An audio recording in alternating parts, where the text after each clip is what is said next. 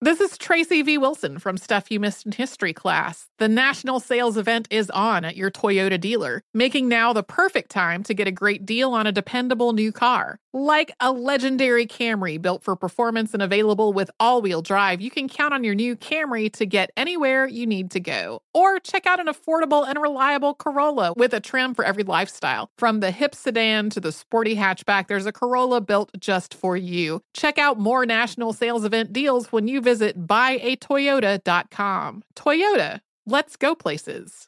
Welcome back to Dealing Together. First caller? I bought 3 sweaters to get the 4th free. Oh, you got fleeced. Next caller? I traded my old Samsung at AT&T for a new Samsung Galaxy S24 Plus and chose my plan. That's not a bad deal. It is not. Our best smartphone deals. Your choice of plan. Learn how to get the new Samsung Galaxy S24 Plus with Galaxy AI on us with eligible trade-in. AT&T. Connecting changes everything. Offers vary by device. Subject to change. S24 plus 256 gigabyte offer available for a limited time. Terms and restrictions apply. See att.com/Samsung for details.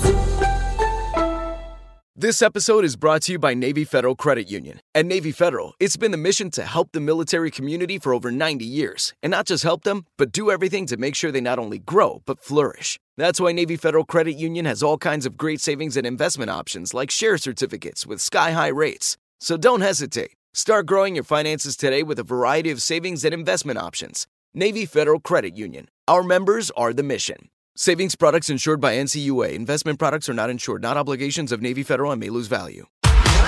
Hello, and welcome back to Movie Mike's Movie Podcast. I am your host, Movie Mike, and today we are taking a look back at the top 5 interviews of 2022. What a year it's been for movies, and what a year it's been for you guys supporting this podcast and seeing this podcast grow. And I just want to say thank you, and I also want to say that together we have really built something special here. And with the growth of this podcast comes interviews that I get to do now that I never thought would have been possible. And there were some really great moments throughout this year. So I wanted to share these top 5 with you. And if you missed any of these episodes, I encourage you to go back in the feed and check out these full interviews. So let's get into it. At number 5 is James Chinland, who is a name you may not know, but you definitely are familiar with his work. He is a production designer, and this year he worked on The Batman, which is one of my favorite movies of the year. And I like getting to learn about the behind the scenes of what goes into making a movie. And that is exactly what his job is as a production designer. It's creating the look and the feel and the aesthetic in the movie, and that's very important. And he has one of the most important jobs on The Batman, which would be creating the look of the Batmobile. So that was really cool to get to talk to him about that. A really interesting guy. So at number 5 is James Chinland, production designer on The Batman. I obviously want to get into the creation of the Batmobile and the feeling of Gotham. But when you meet somebody for the first time, how do you describe what you do? The quick one is we're responsible for everything you see in the film, other than people and what they're wearing. I think, we're responsible for the set, the location, the props, the vehicles, all of the feelings, basically all of the space, the geography of the film.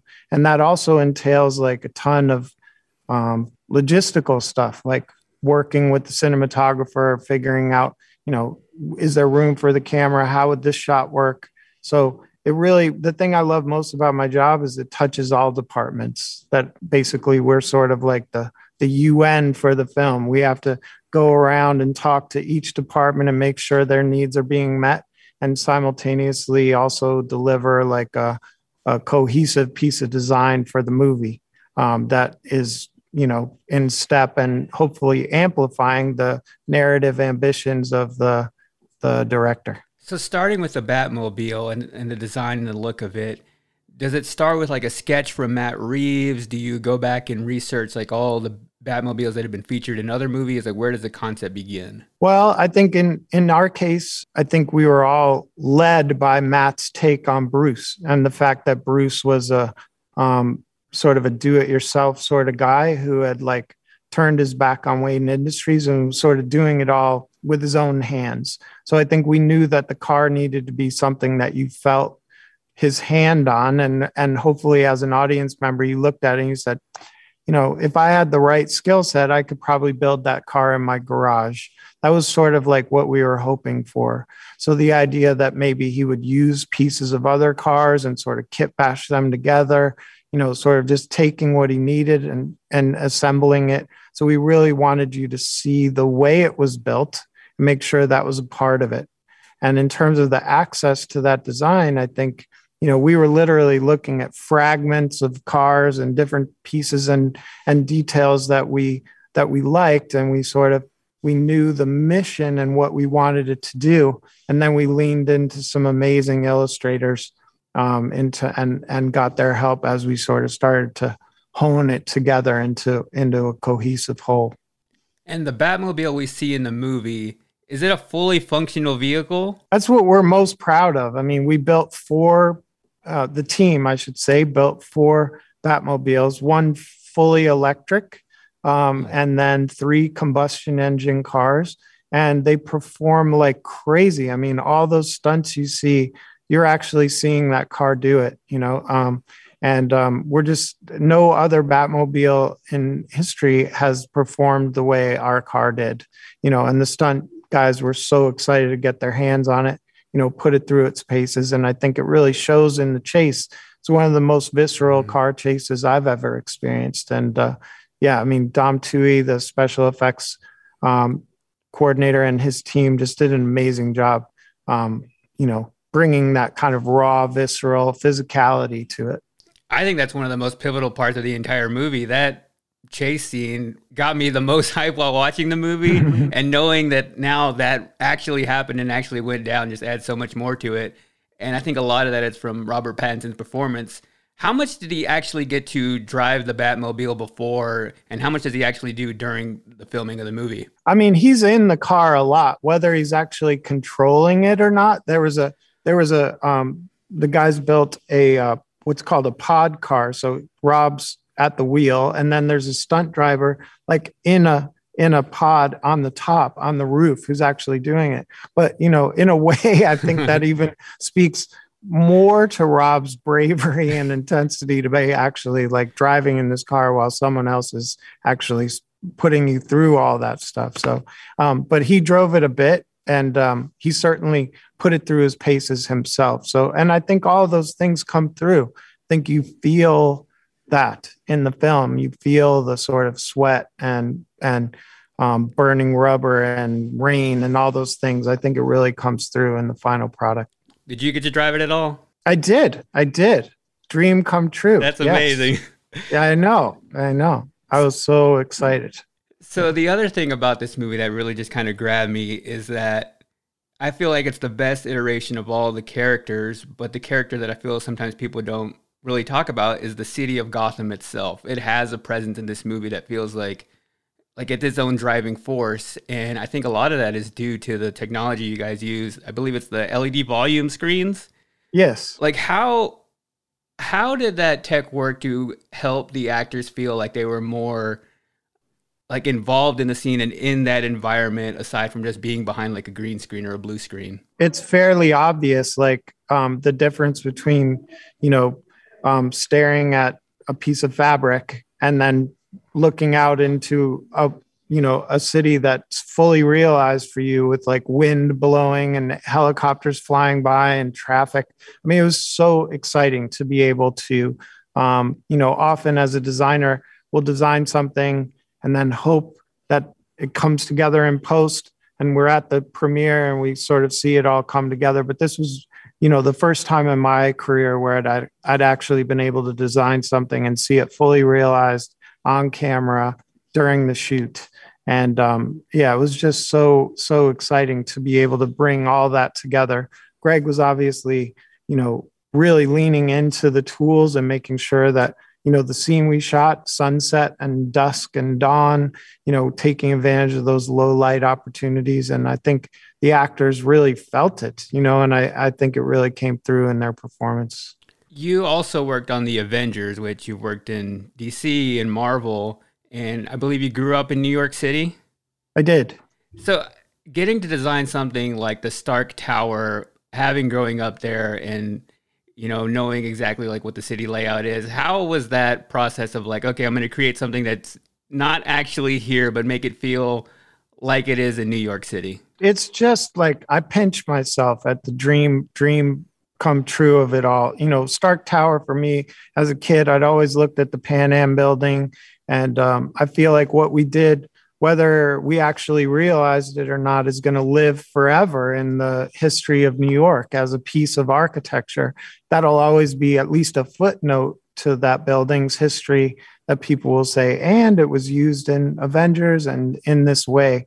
And so I think, you know, I mean, we're building architecture and worlds that live forever in people's imaginations, you know? And so I think in the same token, like going into Gotham and figuring out, you know, like I have this opportunity to carve out sort of a new space for the fans of Batman to dream. And you know, as a designer, it's the greatest gift to be able to touch people in that way.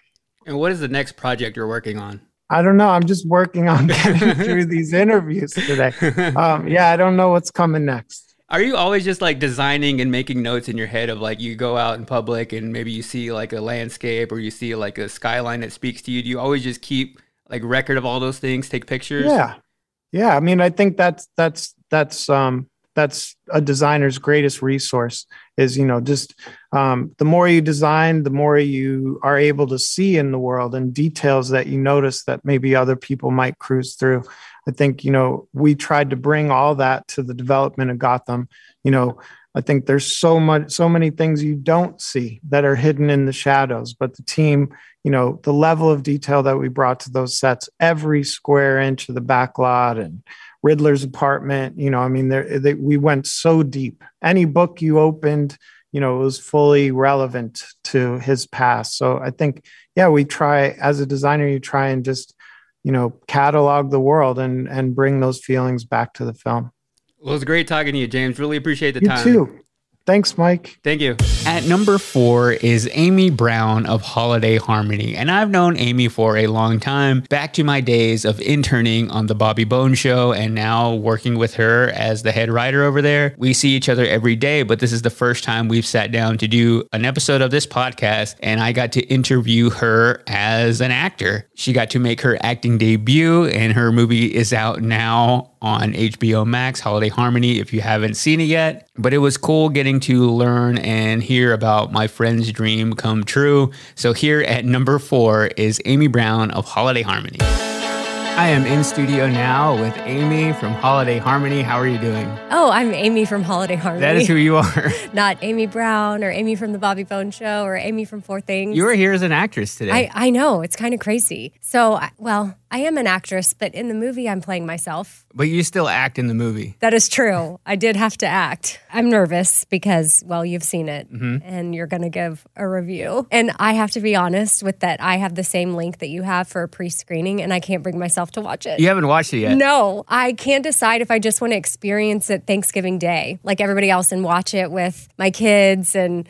everybody be there and then, you know, probably close my eyes whenever my scenes come on. Why do you think that is that you're so nervous to watch yourself back? Is it that you don't feel like you did a good job? You just cringe at the thought of seeing yourself on screen? I think it's new to me. I have not ever done anything like this. And with the movie role, I was very nervous, but also excited. So I don't know if I'll be one of those people that just can't watch themselves on screen. Maybe I think part of it is, Mike, I wish I would have taken some acting lessons before, and then I would have gone in with a little more confidence. So you're saying you're used to being on a stage. Yes. You're used to talking to a microphone in the radio show. Yes. So for you, I feel like you're a natural performer. Like you can just walk into a room, you can start a conversation with anybody. You have that about you. When you felt and you were on set doing this movie, do you feel like that came out? There was like a switch in your brain? I tried to turn it on. I definitely told myself, okay, you're here. This is something that you've dreamt about but never really thought would ever happen. That's what being in a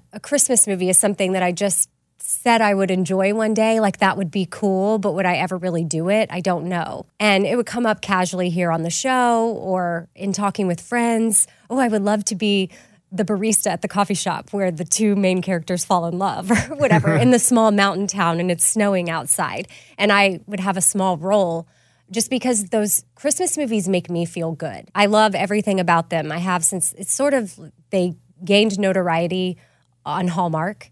And then Lifetime, I think, started making some. And then now they're everywhere. Netflix picks them up. Yeah, ours is on HBO Max, which is one of the coolest places, I think, that there is to stream something. So there's more and more of them out there, which is awesome. But I have always loved them. And I know a lot of people have, but I think it's because how they make me feel. And they're feel-good stories. I love the holidays. I love the coziness. I love the same storyline over and over and over. It's so predictable, but I don't care. Although Holiday Harmony took a different twist, especially with like the singing and her career and kind of where she was going. I know bits and pieces because I read some of the script. Haven't watched it yet, but I obviously know where she's coming from, what my job was as her guide in a way in the bathroom. That was my job. I had that one scene. That was a pivotal moment for her. So I knew I had to turn it on and show up and do my job. Even though it was exciting, I just still was nervous too. It's just all the things, Mike, all the things. I want to get back to your scene here in a bit, but you said this was always a dream of yours. Yeah. Was it an instant yes when the role was offered to you? When this opportunity came, was it an instant yes? Instant. I was over the moon. I didn't even know many details at all whatsoever. I think I heard, would you ever be interested in doing a Christmas? Yes. Yes, I would. I don't even think. So before you knew how much it paid, how much time commitment it was going to be, it was just automatic yes. Automatic yes. That's it. You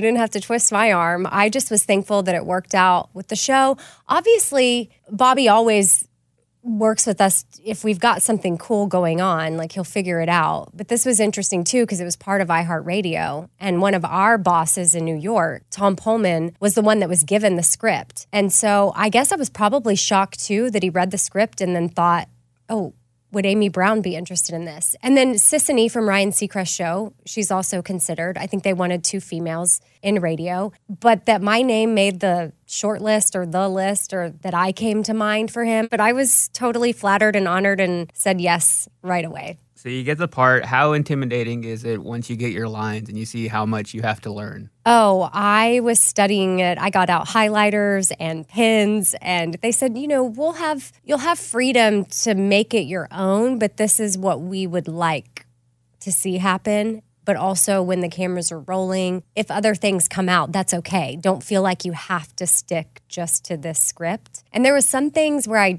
was like, I don't know that I would say it this way. And so I would start just practicing it in the way that I felt most comfortable with, but also was still in their parameters. I didn't want to go completely rogue. Yeah. Well, I actually think that the storyline or the scene or my part of the script should go like this. I didn't deviate too much, but I tried to make sure, especially since I was playing myself, that it sounded like something I would authentically say. I think that is what came across in your scene. And when you came on screen, I got really excited. And then when you started acting, I was like, I know she is being Amy Brown right now, but I felt there was some genuine acting there.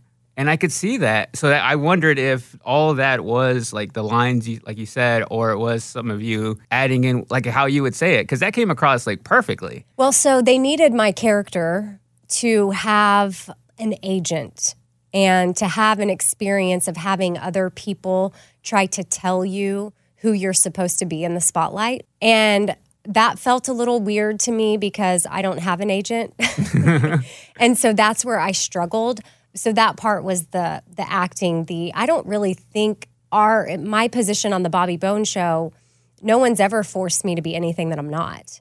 So I felt very fortunate in that because I know that's not the case for a lot of people that have jobs, whether they're an on-air personality, they're on TV, they're on stage, performers. They sometimes are put in really crazy positions where they're altering a lot about themselves or they feel like they have to change in a certain way. And so I was trying to tap into that of what would it really feel like if someone had ever told me I couldn't be who I was. And ultimately that's what's happening with Gail.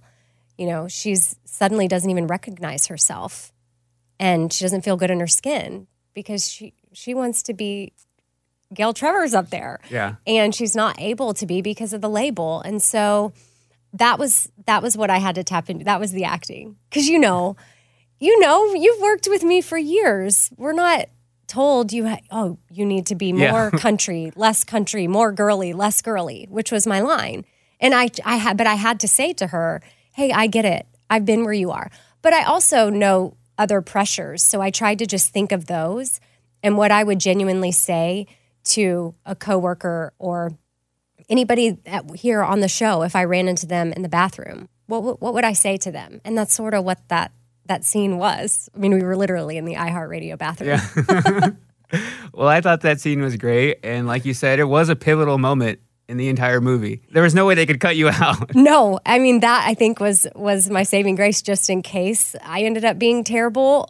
They would have to completely reshoot the scene with somebody else because it changes the trajectory of what she does. So I'm curious about the filming process and all the different roles of the people on the movie. So when you get on set, what exactly does the director do? Do you get to meet with him? I do. He came up and introduced himself to me right away. And I don't know if this is on every set.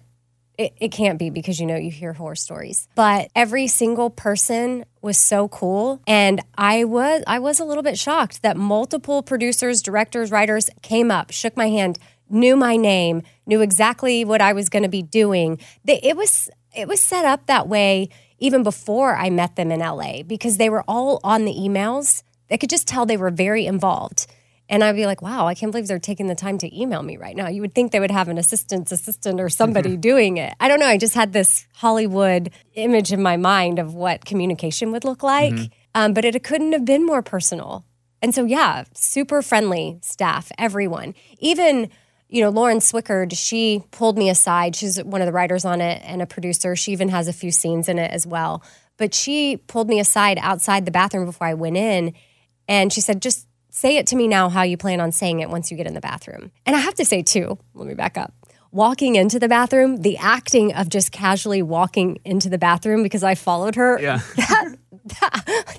I struggled with that. That's not even words. You're just having to walk in a room. It's supposed to be natural, but sometimes doing something natural on camera totally amplifies it. Yes, because there's sound guys, there's camera guys. I tried to be like, okay, just be cool. Be like you're walking into a bathroom. But I also was sort of putting myself in a situation. Nobody invited me to the bathroom. So I knew I needed to be hesitant in my approach because it's not like I was just walking into the bathroom with a friend. I was walking in the bathroom as someone that picked up on something. My intuition picked up on something, and I went in to be a guide. And so I had to kind of cautiously walk in. It's not like she's my best friend either, I'm more of someone that she's just working with in the movie. So anyway, that walking was acting. So we'll see. I don't know if you picked up on any weirdness with my walking. I don't think it looked weird at all. Okay, good. It looked natural. Well, my bathroom's lines outside of the bathroom, Lauren Swickard went over them with me and she said, say them how you plan on saying them. And so I did it. And she said, okay, that's good. But I want you to think about it this way. And I want you to try to use this tone. And then she would voice the tone to me of what, like softer, like almost, less country, more a whisper. It's more like I was just talking them because I was talking the lines out with a friend. And she's like, you need to be more, I don't know, I can't even remember the words she used to describe it. But whatever she told me in that moment was so helpful. And having her mimic it, like her do it and then me mimic her was incredibly helpful. And that was right before we went in to film. And we filmed it probably, 4 or 5 takes. And I don't know which ones they ended up going with or if they patched certain ones together. I don't know how it came together because, again, still haven't seen it. Well, again, I think the scene was great. I think a lot of what I picked up on from your acting is that sometimes when I see early actors doing their work, it's very apparent that they're reading lines. And with you, it felt very natural. Like it was like you being you. And that came across. My jaw just dropped because you watch and critique movies, well, for a living, but even before you had this podcast, you did it for fun. Yeah. Like, this is your movies are your thing. And so that really means a lot coming from you because you watch a lot of things and you're watching for things that I maybe wouldn't even ever see. I watched for that and I just wanted to see how you would do. And I was really surprised and really happy for you. Like I got excited. And so now I wonder, what is next for you? Like, what do you want to do with this? I know you've had this kind of moment of you're taking acting classes now and you had this kind of struggle of like, who am I? Like, what am I doing taking acting classes? Where is that going now? Well, so I left LA. It was a whirlwind of a day. Every little experience on set, from the trailer to the makeup to the lunchtime, which I'm sure some of that would die off the more you do it. But for me, we were not supposed to be there that long. I think it was supposed to be a 4 or 5 hour day. And we were there for so long. And when I left there, I was energized. And I went to bed with just this extra pep in my step when I should have been exhausted. And so I just sat with that for a while. And what does that mean? And what could this mean? And the first thing that popped in my head when I was asking myself that is, well, maybe it means this is something that you would actually really enjoy doing and that would fill your cup up and bring you joy. And then that thought was immediately followed with another angel, devil, I don't know what you want to call it, but like the counterpart of my brain that's like, oh, but you could never do that. And why would you even think you can do that? And you're 41 years old. But when I got into radio, I had never done radio either. And now here we are almost 17 years later. And I didn't want to keep myself from that. What if 20 years from now, when I'm 61, I maybe have a few movies under my belt? I don't know that I have this vision of me being some main character in any way, but just being a part of the process and that being another layer to creativity and something that I like to do. And I thought about that. I thought about how I'd never done radio, but I gave it a go, and it just took Bobby believing in me. And I feel like Lauren Swickard in particular, she was on my podcast. The episode will go up this week on Thanksgiving Day when the movie comes out. It'll be on 4 Things, but I feel as though she was genuine when she said, you do have something. So, and apparently my name has come up in some meetings that they've had for other films. I don't know for what, because she didn't elaborate, but I don't think she would have said that out of nowhere, but it just gave me that extra little piece of validation. So anyway, all that to say, I wanted to be able to know that when I'm 60, at least I gave it a try. Maybe it works out, maybe it doesn't, and I don't have a few movies under my belt, but at least I'll know that I tried. And so that's when I decided to book acting lessons. Well, I can see it in you, and I hope you do another movie. Well, thank you, Amy, for being on the podcast. Thank you for having me. I could talk to you all day long if you can't tell. I think you've tried to wrap me up like 3 times. I'm like, so Mike, what else do you want to talk about? We'll see you next time you do your next movie. Okay, yeah. Happy to come back. Let's do it. We're thinking positively. We're thinking next role. We're manifesting that. Let's go. Can I give you a real incentive to lean into your decision to start working out and eating better? I'm Carl, co-founder of BODi. That's BODI. And right now, if you sign up for a 1-year subscription to BODi, I want to make you an offer you can't refuse. I'll give you 65% off. Look, I know it's not easy to get fit and lose weight, especially if you're trying to figure it out by yourself, but we make it simple. Just follow a program for 20 to 30 minutes day by day and lose 5 to 10 pounds a month. We have over 120 programs that have been tested and proven to work, and almost 300,000 5-star reviews in the App Store to prove it. BODi also has complete eating plans and thousands of healthy, delicious recipes. So stop guessing and start seeing results with BODi, and I'll give you 65% off your annual membership right now, so you save big on the app that CNN_ named Best Fitness App. So don't wait. Sign up for a year of BODi and save 65%. Just go to BODi.com. That's BODi with an I.com.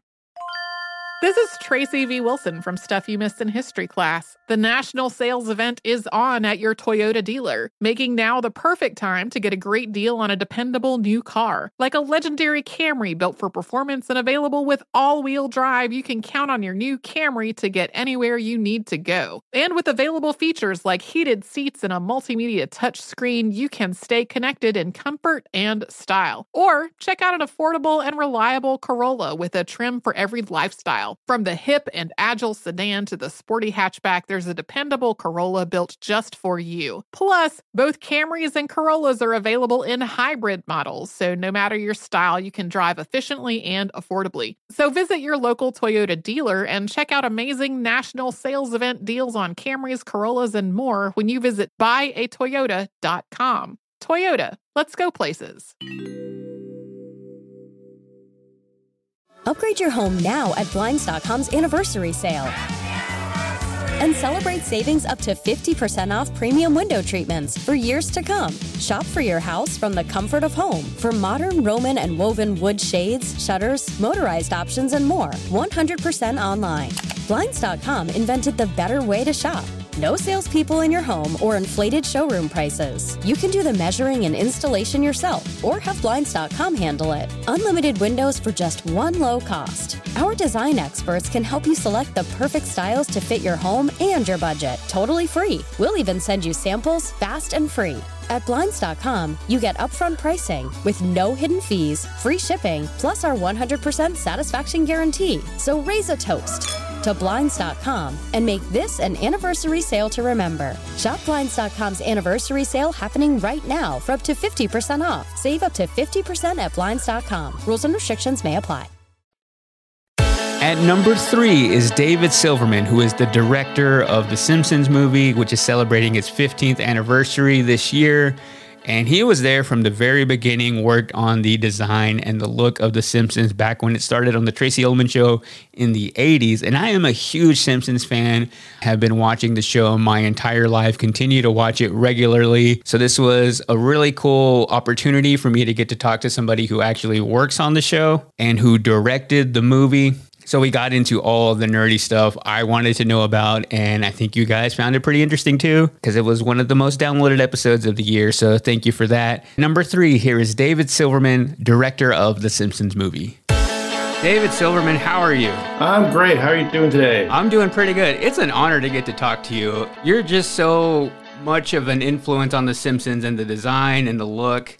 And I'm a huge Simpsons fan, and we want to get into talking about the 15th anniversary of The Simpsons movie. So looking at the show now, how long does a single episode of The Simpsons take from when it's written to when it comes to you? Like, how does it come to you? Well, it comes to us generally speaking, it comes to us on a table read. That's the first time we get it. And I remember in the very beginning, too, that was my first experience. There was a table read for Bart the Genius. That was the first show I directed. And I remember thinking, this is the funniest thing ever written for animation at the time. I just thought this is genius. So, table read, it's about 9 months. 9 months for one episode. Time. There are a lot, but we have... it's meticulous. You have the table read, and then you have the storyboard process, and then notes on storyboard, and then we do an animatic process, and that's a number of weeks of doing all the drawings for the animatic. We used to lay out the entire show, basically, before we decided to story reel the entire show. Save a lot of time and money that way. And then comes, the finished animation and timing it, and then going out to our Korean studio, either ACOM or Rough Draft Korea, and they take like 10 weeks to animate, fill in mostly. And we actually do a lot of animation. We do all those key posing, heavily key posed our shows, but it takes them 10 weeks to finish it up and paint it. It used to be painted on cells, and but now it's digitally painted, but still takes the same length of time. It's still time consuming. So you're saying 9 months for one episode, but you're working on several different episodes. I mean, the whole season. How in the world do you get an entire season done like that? All I can tell you, it takes a chunk of time. Yeah. And what it is like, okay, here's this timeline for, let's say, the first episode of the season, right? And then here's the next episode, and here's the next episode, and here's the next episode. So they're staggered, right? So one director is working on this, and our second director is working on this with his, animation team, and so forth. And then we have designers that work on all the shows basically at all the times. So imagine it's like different moving trains, but they're all a week apart. And they leave the station, and then the film arrives here, and then they come back on a weekly basis. Oh, that's why we start in March. So we start the process of storyboarding in March to make our times for the next, for the fall season. And we have like 6 to 7 episodes for the previous schedule to sort of give us a head start onto the next season. As we went through in season after season, we started building up. Oh, we have 2 additional episodes, so that gives more of a break to get to, to allow the process to continue. And then somehow, and I can't remember how we got it up to, but we had like 6 what we called holdover episodes. So we do 22 episodes a year, and like 17 is usually the last show that'll be broadcast that year in May, and the following, 6 or 7 episodes will be for the following season. And they'll head the beginning of the season, and so forth and so on. It keeps rolling on, man. So looking now back at the movie, it's been 15 years since the Simpsons movie, which you directed the movie. How does that process begin of going from just, all right, we're going to make this one episode to making this full feature that's never been done before? People often ask us, why didn't you do another one? Well, the Simpson movie damn near killed us, because it's not like we had another team of people. We did expand to some extent, to do the movie, but we had a lot of the people that work on the show also working on the movie simultaneously. Now, some kind of like I had 4 sequence directors. 2 were not on the show, or they had been on the show. Rich Moore and Lauren McMullen had been on the show previously. Rich had been working on Futurama at the time, I think. Yeah, it's hard to put everything together. But in any event, and then we had 2 other who were working on the show, Mike Anderson and Steve Moore, and they were my 4 sequence directors, because that was one way we got it done so fast. Is I had field generals because we had to do everything at once, all in a great big box. So I had to delegate quite a bit in that respect, but and still make it look like it was dealt from one hand, because it's a movie. But the writing started, I think they really got started in like 2003, and by 2005 there was a table read in the summer of 2005, and we really started storyboarding in 2006. We did it rather fast when you think about it, because we started in the production in January of 2006, and we basically got it done under like 15 months, which is pretty fast considering it's a feature, and pretty fast because a lot of stuff we did was thrown out the window. We had to start over on a lot of Act 1. But I don't know. I guess we all had, they're all pretty seasoned people, and we got other people involved too. This guy, Steve Markowski, who did a great job. He was almost like a 5th sequence director. He did a lot of great board work for me. I mean, that's how we got things done. We just kind of plowed through it, and we were still drawing on paper at the time. We hadn't gone digital, although I started working on Cintiq tablet, the Wacom Cintiq tablet, where you take a stylus and you draw it directly onto the screen. And that kind of got the attention of our it was president of Gracie Films, Richard Sakai. He's like, "Oh, this is the way to go." And I say, "Absolutely, this is the way to go." We started we started buying Cintiqs for the board artists, which made things very much go faster, because the story was mercurial in many respects, and things kept changing. Particularly the character of Cargill. Originally, he was like this kind of like a sad sack, head of the EPA who was like, miserable because he was not respected. And then this thing happens in Springfield, and he's given all this power and resources. That storyline wasn't working because, we were like, we're doing the Simpsons movie. It should be about the Simpsons. And we're concentrating this character we'd never heard of before, voiced by Albert Brooks, who's just like kind of a semi-regular on The Simpsons, but still not very entertaining. So that's when we kind of pitched that all out and said, okay, for a hot second, we actually thought Hank Scorpion would be the head of the EPA, and that was then tossed out rather quickly. And Albert Brooks, actually, he was one of the people who said that doesn't work for me. And Albert Brooks, though doing the voice, is also, a very accomplished comic director. So his instincts are worth listening to. But he basically did a Scorpio type of character, an aggressive. It's as if Donald Rumsfeld ran the EPA, and that was sort of like the idea behind it. So you're saying the first movie almost killed you guys. So should we not expect a sequel anytime, like ever in our lifetime? Oh, I think that I never say never. It's like one of these things that will happen possibly. I can't go on record saying it's going to happen, and it's not. I can't go on record saying it's not going to happen, because I can't go on record saying anything. Got it. I can't give you no scoop, because you know what? I don't know. So I was rewatching the movie, and obviously you're able to do now in this movie things you couldn't do on TV. But I wonder, was there a meeting about how to draw Bart Simpson's wiener? Yeah.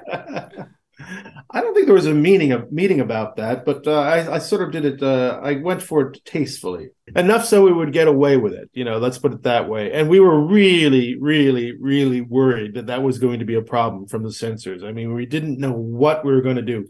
We figured we'd get away with it with European audiences, but we just did not know how it was going to react. And to this day, I'm grateful for the ratings board for. Apparently, actually, their rating was, I think was it PG or PG-13? I think rated PG-13 for adult humor throughout. I think that was their rating, which was like almost a mini review, which was very flattering to us. Yeah, it was a lot of work. Let's put it that way. It was a lot of work, but I remember at one point I was like, this is a lot of work, but hey, you wanted to do this. So let's enjoy it. So I did it throughout all the work and stressful times. I did enjoy myself, I think. And I think at the end of the day, everybody else, even though it was a lot of work, enjoyed themselves too.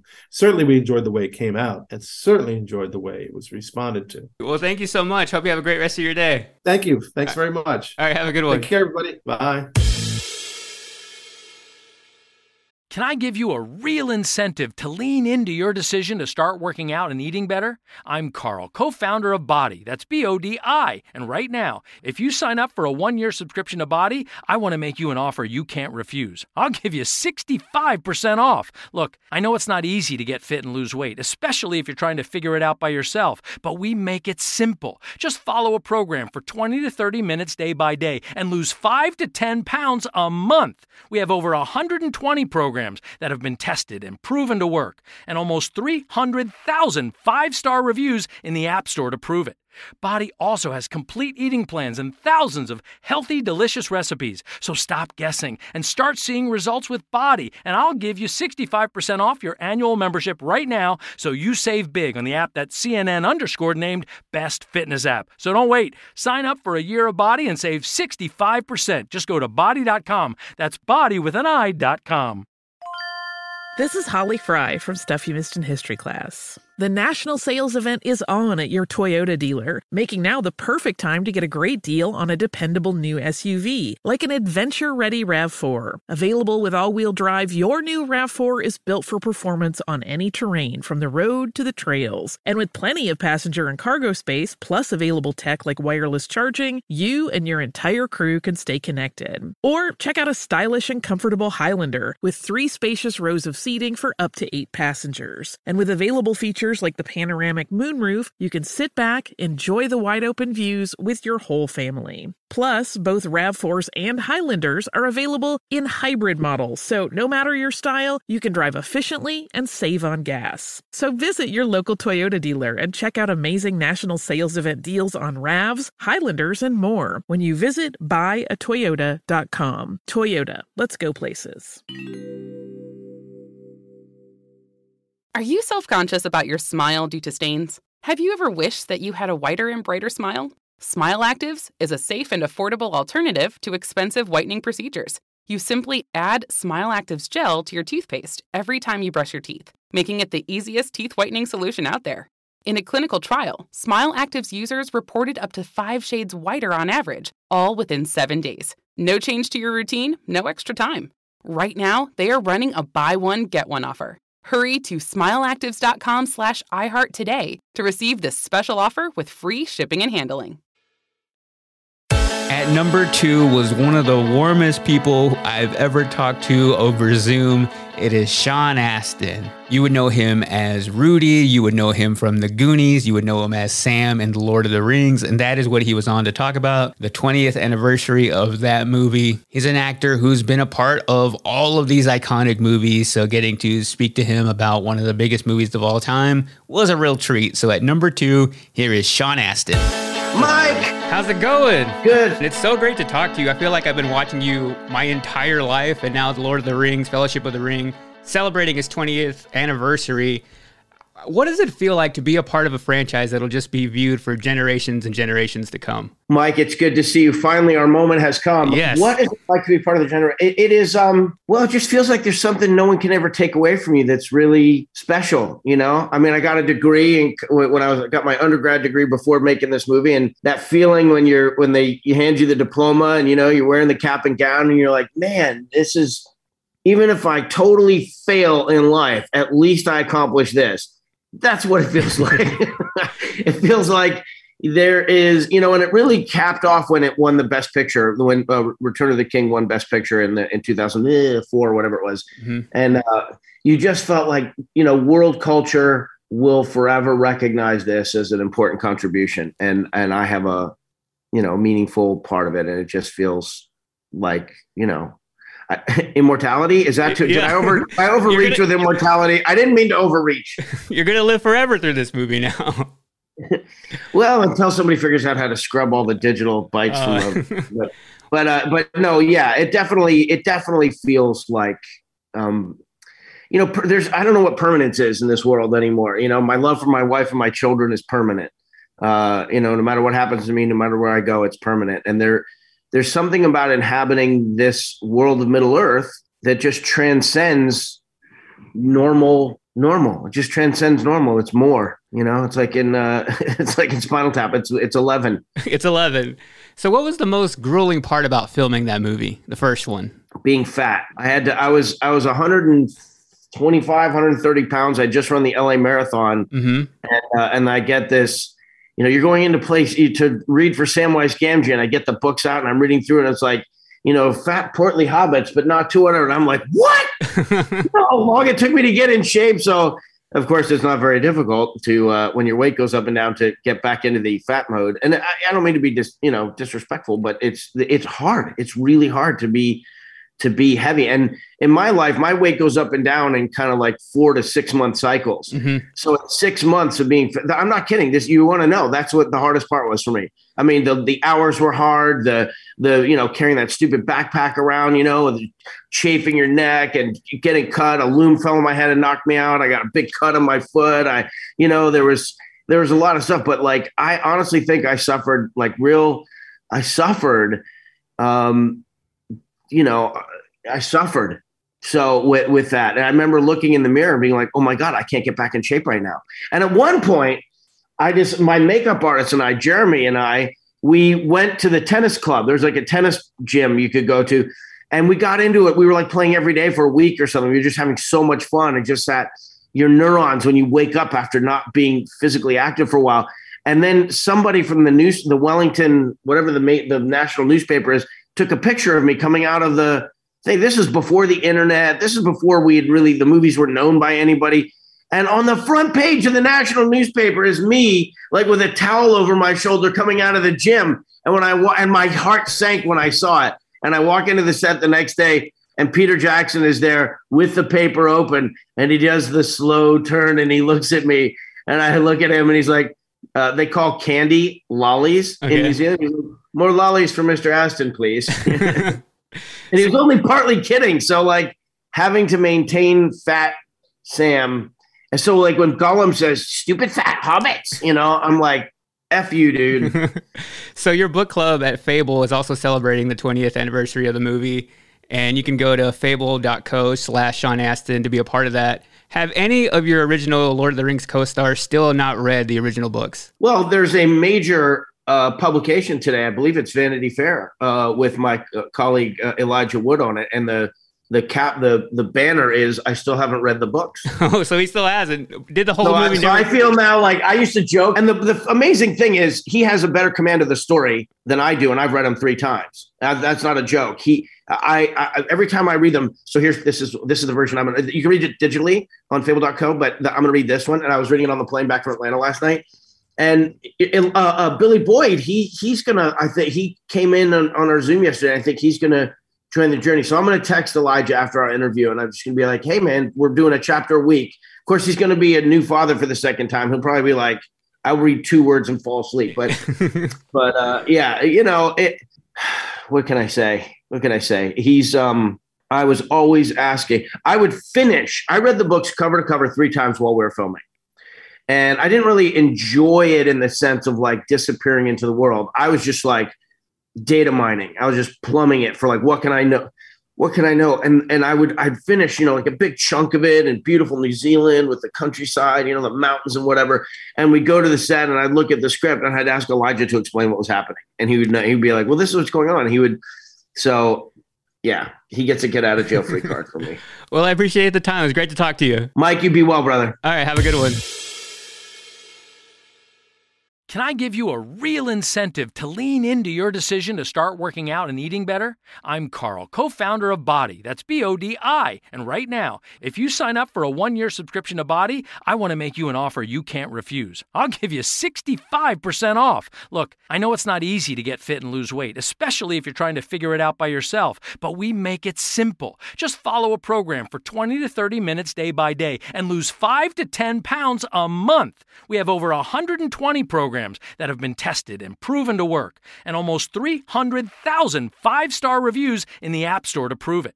Body also has complete eating plans and thousands of healthy, delicious recipes. So stop guessing and start seeing results with Body, and I'll give you 65% off your annual membership right now, so you save big on the app that CNN_ named Best Fitness App. So don't wait. Sign up for a year of Body and save 65%. Just go to body.com. That's body with an I.com. This is Tracy V. Wilson from Stuff You Missed in History Class. The national sales event is on at your Toyota dealer, making now the perfect time to get a great deal on a dependable new car. Like a legendary Camry built for performance and available with all-wheel drive, you can count on your new Camry to get anywhere you need to go. And with available features like heated seats and a multimedia touchscreen, you can stay connected in comfort and style. Or check out an affordable and reliable Corolla with a trim for every lifestyle. From the hip and agile sedan to the sporty hatchback, there's a dependable Corolla built just for you. Plus, both Camrys and Corollas are available in hybrid models, so no matter your style, you can drive efficiently and affordably. So visit your local Toyota dealer and check out amazing national sales event deals on Camrys, Corollas, and more when you visit buyatoyota.com. Toyota, let's go places. And at number 1 is Chris Sanders, who is the creator of Lilo and Stitch and the voice of Stitch. And Lilo and Stitch is my all-time favorite Disney movie. And this all came together because I saw him do a TikTok where he was talking about how he created the movie. And I knew once that 20th anniversary was up, I had to get him on the podcast. And not only was this my favorite interview of 2022, but my favorite interview out of this entire time that I've been doing this podcast. And I think that's because it is my favorite Disney movie, but he's just a really easy guy to talk to and had a lot of great stories. So at number 1, the creator of Lilo and Stitch and the voice of Stitch, here is Chris Sanders. So you're working at Marvel, and I saw that you said that you had the first drawing of Stitch in 1981. What about that story? What about that sketch made you come back to it years later when you finally get this opportunity to create this story for Disney? I had worked a little bit on it in private. I wanted to do a children's book. And what I realized after working on it for a while in private, on my own time, was that the story was too big to fit into a normally formatted children's book. I didn't think I could boil this thing down to, say, 17 pages or 32 pages. It just seemed too big. So the idea was bigger than the book. So years later, I was in the waning days of the production of Mulan. We made that film at the Florida studio. So I was out in Florida, and the president of feature animation at that time, Tom Schumacher, was out visiting. And he and I and everybody had gone through a lot making this film. It had been quite the adventure. I think that my performance on that film had earned me a certain amount of, latitude to maybe do my own movie. And Tom was out visiting Florida, and he said, "Is there anything that you would want to do next?" And pretty much right there at dinner, I said, no, not well, wait a minute. Okay, there is this one thing. There was this story, right? And so I was able to think about it for a little bit. And the next time he visited, he said, well, and I was trying to work up a pitch for it, and he said, well, go ahead, just tell me about it. And I said, well, I'm not really ready. And he goes, no, just come on, just do it. And I thought, oh, here goes. Here goes my idea. I'm gonna like it's gonna be all over in the next 3 minutes. And I pitched it, just verbally threw it out there. And I really got my very first and biggest note of all, which was the story that I had concocted was all about this strange little creature who was living in a forest, and he didn't he had come from. He was a mystery to everything around him, but he was also a bit of a mystery to himself. And the story was all about how he was figuring out who he was. And he was frightening looking, a bit of a monster, right? And Tom said, I like this story, but I would have a suggestion. The animal world is, in a sense, already alien to us. So placing this alien being in the animal world doesn't get you the kind of contrast that you might want. I would suggest you place this monster in the human world. Boom, there it was. I thought that was a great idea. So that was the first biggest note that Lilo and Stitch ever got. Now, this is before it was Lilo and Stitch, before they were in Hawaii. That was when I left and started working on the idea once I returned to California. And that's where I got this motel room out in Palm Springs at this resort. And I locked myself in this room for 3 days. And all I did was draw and write because I wanted to create a bit of a document because it was going to be about an alien. And I thought, you know what? Those are the days where people were making a lot of monstery kind of alien movies. And I thought, if you say the word alien in a development meeting or a pitch, a lot of people are going to get this instant idea of what an alien is. And I thought, okay, if I don't draw this, they're going to get maybe the wrong idea. So if I draw this whole thing out and they say no to it, at least they're saying no to the idea that was my idea. So it's a legitimate no. So after those 3 days, what occurred to me was that, in a sense, I had finally created that children's book that I had tried to create so many years before and had abandoned. That's really interesting to me because I was rewatching it and I realized how hard it must have been to pitch an idea about this alien creature. Doesn't really say a whole lot of words.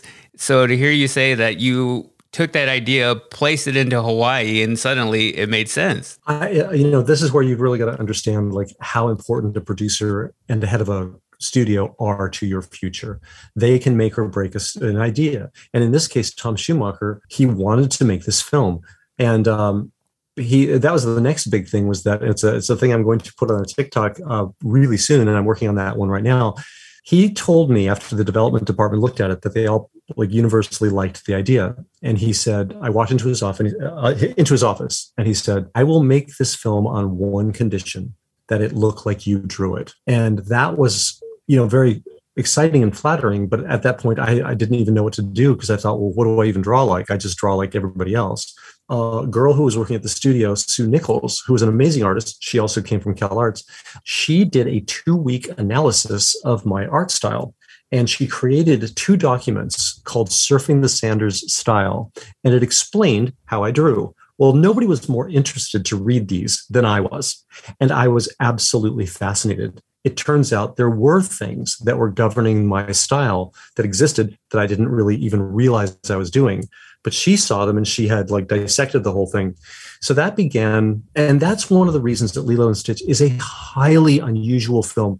It is more unusual than people really, I think, may realize, because it is not only a very Miyazaki-style story that is extremely hard to nail down. It's a smaller story, and it's really kind of strange, based very, very much on quirky, unusual characters. Really, these personalities are the whole movie, but also that it's in an individual artist's style.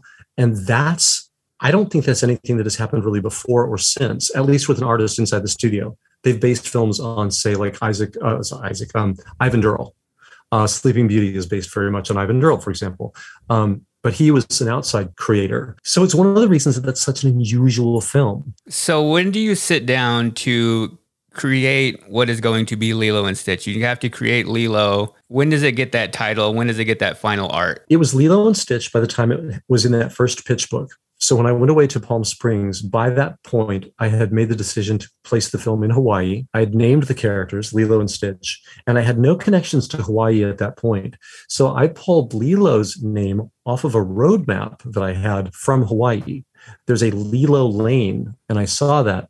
So this is one of the strange things. I didn't know what that word meant. It sounded like a name. It turns out it's not a name, but it's the word for lost. So in a really strange way, I found the right word to make that her name. The same with Nani. I looked around for names on a roadmap. Later on, in the making of the film, we did engage as many people as we could from Hawaii, because we're trotting into a culture that we are not part of. And if you're going to do that, you really have to connect with people that know what the deal is, that know what they're doing for the music, for the culture, for the dialogue, for your voices as much as you can. So, so we did. We met a huge number of people who became our guides to making the film be respectful. Going into the start of making this movie, at what point did you become the voice of Stitch? Were you always going to be Stitch, or was that a voice that just existed in your head? Where did that come from? It's sort of both. It was a voice I had used up to that point to call people on the telephone with and annoy them. And it was actually Dean, my co-director. So along the lines of your last question, one of the first things you do is you find a co-director that you trust. And I had learned to trust Dean and to partner with Dean during the making of Mulan. And Dean was extremely smart and amazing, a natural when it came to storytelling. He was a natural storyteller, a great writer, a wonderful story artist, and he has very good structural knowledge and structural instincts. So I partnered with him immediately. As soon as we decided to do the project, I saw him out and we agreed to co-direct on the film. Dean suggested that I be the voice of Stitch. One of the main reasons was that originally we didn't want Stitch to even speak. We were like, oh, he's going to be like Dumbo. We'll do the whole film and he will just be a character that works in pantomime. Later on, it became obvious that he was going to have to speak. And in fact, he would have some key lines during the film. Well, at that point, we thought, okay, we're going to have to get a voice, but you don't want to necessarily hire somebody like Robert Redford or Danny DeVito and then worry about like, well, how's the studio going to react when they realize this character only says like 15 things? And will they then start to push for like, well, if we're going to hire Robert Redford, we want Robert Redford. We want like a lot of lines. And we were afraid that might begin to really be the tail that wagged the dog as far as the making of the film. So Dean suggested, he's like, you know what? Why don't you just do the voice? You use that voice when you pitch your boards. So why don't you just do it? And then we'll avoid any problem because, you're not a real actor. So no one's going to ask for more of you, right? So we did do that. And there came a moment, there was only one moment that I felt a little stressed about it. And that was when we realized that near the very end of the film, Stitch would have this one very important line where he talks about this family that he found, and it was little and it was broken, but it was still good. And that verged on real acting. And so I thought, I don't know if I can do this. On that day, I came to Dean and I said, today I'm an actor and you're going to be the director, the only director. And I'm going to go in that booth and you tell me what to do and I'll do it. And if I can't pull this off, then we'll find somebody else to do the voice. And so we did. Like Dean directed me. I did everything he asked. And before long, he said, okay, I think we got it. And I said, are you sure? And he said, yeah, I think we got it. And it worked okay. You brought up my favorite scene in the entire movie. I think it's because of that. It's that moment in the movie where everything kind of hits me emotionally. And I remember watching it as a kid and having that same kind of feeling of Stitch, of being that person who was filled with rage in a place that he didn't understand himself, but all of a sudden he had this family now. I think that's the most perfect scene in any Disney movie I've seen. So it's cool how that came together and how you had to go dig out your acting abilities in that. I did my best. I really tried hard that day. I still remember that day. This is my family. I found it all on my own. It's little and broken, but still good. Yeah, still good. So when people find out you're the voice of Stitch, do they immediately ask you to do it? I do get asked to do it a lot. I had some surgery on my neck at one point, period of time, about a year, I couldn't do it. But then I got back to doing it and I still do it. I get called up about at least once a month to come in and I do voices for toys and for like parades, things for cruise ships, all Disney stuff. It's fun. I told myself if I ever had you on the podcast, I would show you my voice. And it's actually that scene that I do. So I would like to let you hear this and then judge my abilities afterwards and let me know how I can make it better. All right? Okay. All right. So it's that scene. This is my family. I found it all on my own. It's little and broken, but still good. Yeah, still good. How's that? Oh, that's really good. That's very nice. How do you get the laugh though? Because I've been trying this impression for a while, but that laugh isn't like, it's hard to do. The big laugh is painful. that is one, if you're doing a recording session, you save that for the very end. Like, okay, we'll save all the screaming and the laughs for the end. And then then you can just take it to the wall. And if you blow your voice out, you're fine. Back to it being the 20th anniversary of the movie. When you go back and remember the entire making of that movie, what moment sticks out to you as being like, that was the most fun part of the entire process? I mean, the part of the process that I've always loved is music. Dean and I, and Lilo and Stitch was a big part of this, I've always loved music and I listen to music. I have never written a scene in a movie without listening to music while I worked on that scene. I have also boarded pieces of movies to music, and there are still pieces of music that if you play them while you watch a piece of a Disney movie, it lines up pretty much exactly. Like if you go to the soundtrack for a movie called The Mission, there's a track from that. I believe the track is The Mission. And if you listen to that while you watch the scene where Mufasa's ghost speaks to Simba, it works really, really well because that's the music I listened to when I boarded the scene. And I pitched that scene to the directors with that music. There are scenes in Beauty and the Beast. I can show you the music that those were done to. So anyway, same with Lilo and Stitch. I would listen to music as I write these scenes. And nothing was more exciting to us than when we would partner with somebody like Alan Silvestri, who was going to be writing the score. And one of the things that Lilo and Stitch was made for a lower budget than movies were being made for at the time. We felt we could buy our story freedom by lowering the budget, which is exactly what happened. But one of the things that both Dean and I told the producers and asked the studio, carve off enough money to buy the best score money can buy, and we will make the film for whatever's left over. And that's exactly what they did.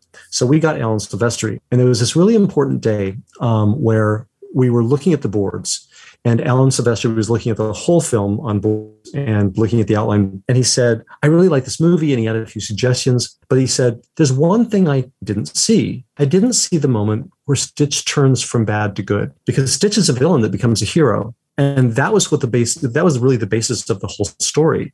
He's the first, and I think at this point still the only Disney villain who then becomes the hero of the story. And Alan was like, well, where does that happen? And both Dean and I at that point were like, oh, well, yeah, we tried to write it. We couldn't really figure it out. And it sort of happens here, kind of between these two shots. And suddenly both Dean and I think, were confronted with the reality that we hadn't really been able to put it up there on the boards. And I'll never forget what Alan said. We basically told Alan we didn't know how to do it. And he said, put it on screen and I'll do it. And I guess we were saying we didn't know how to say it. And he said, put it on screen and I'll say it. And he said it with music. And so there's a moment where Nani realizes that they can't retrieve Lilo, and she's crying and Stitch is watching her. And if you listen, there's a subtle change in the music. And Stitch walks up to her and he speaks to her. And that's the moment of change. And what we realized at that point was that music does the heaviest lifting of all when it comes to story. And music is unassailable. No one's going to laugh at music. You can throw an awkward line in or an awkward shot and it gets an inadvertent laugh and you've kind of blown it. But nobody laughs at music. And so Alan just taught us such an incredibly important lesson that day. And we really took that to heart. So later on, when Dean and I were working on How to Train Your Dragon, one of the first things we do now is we carve out a house for music in different places in the film. So in How to Train Your Dragon, in that scene where Hiccup is going to bond and he's going to cross this divide and form a connection to this dragon, no dialogue. It's all music. And the characters shut up. All the characters shut up and music takes over. And that's just something that Dean and I really believe in now. And we learned that on Lilo and Stitch. It's amazing to see that all come together. And I can't wait to see what comes next. And hopefully I'll get to talk to you again once that comes around. I really appreciate the time. Absolutely. If you ever want to do a follow-up, I'm so sorry we were late on this because we got our time zones mixed up. But yeah, let's do that. That would be fantastic. I really enjoyed chatting with you so much. Well, thanks, Chris. Have a good day. You too. I'll talk to you soon. All right. Talk to you soon. And there you have it. Those are the top 5 interviews for Movie Mike's Movie Podcast for 2022. Thank you for being a part of this podcast. Thank you for being a part of the Monday Morning Movie Crew. This has been a really great year for the podcast as we continue to grow here and go into another year. I have some actors and some directors on my list as bucket list interviews. There are a lot of great movies coming out in 2023, so there's a possibility some of those happen. I'm always working hard to bring you guys the best content, so thank you for being so supportive. And if you haven't at this point, please subscribe to the podcast wherever you listen to podcasts. Tag me in your Instagram stories. I love reposting you guys over there. So just thank you for another awesome year. I will talk to you next week here on the podcast. And until then, go out and watch good movies. Later. No one likes to talk about money. Am I saving enough? Can I buy a house? Am I paying too much in taxes? Will I be able to retire? What if you could unlock insights about your finances in less than 5 minutes with a clear picture of where you stand today and where your money can work harder? Now you can. Visit Facet.com to take the free quiz and get your financial wellness score today. That's FACET.com. This ad is sponsored by Facet. Facet Wealth Incorporated is an SEC registered investment advisor. This is not an offer to buy or sell securities, nor is it investment, legal, or tax advice. This is Holly Fry from Stuff You Missed in History Class. The national sales event is on at your Toyota dealer, making now the perfect time to get a great deal on a dependable new SUV, like an adventure-ready RAV4. Available with all-wheel drive, your new RAV4 is built for performance on any terrain. Or check out a stylish and comfortable Highlander with seating for up to 8 passengers and available panoramic moonroof. You can sit back and enjoy the wide-open views with the whole family. Check out more national sales event deals when you visit buyatoyota.com. Toyota, let's go places. Are you self-conscious about your smile due to stains? Have you ever wished that you had a whiter and brighter smile? Smile Actives is a safe and affordable alternative to expensive whitening procedures. You simply add Smile Actives gel to your toothpaste every time you brush your teeth, making it the easiest teeth whitening solution out there. In a clinical trial, Smile Actives users reported up to 5 shades whiter on average, all within 7 days. No change to your routine, no extra time. Right now, they are running a buy one, get one offer. Hurry to smileactives.com/iHeart today to receive this special offer with free shipping and handling.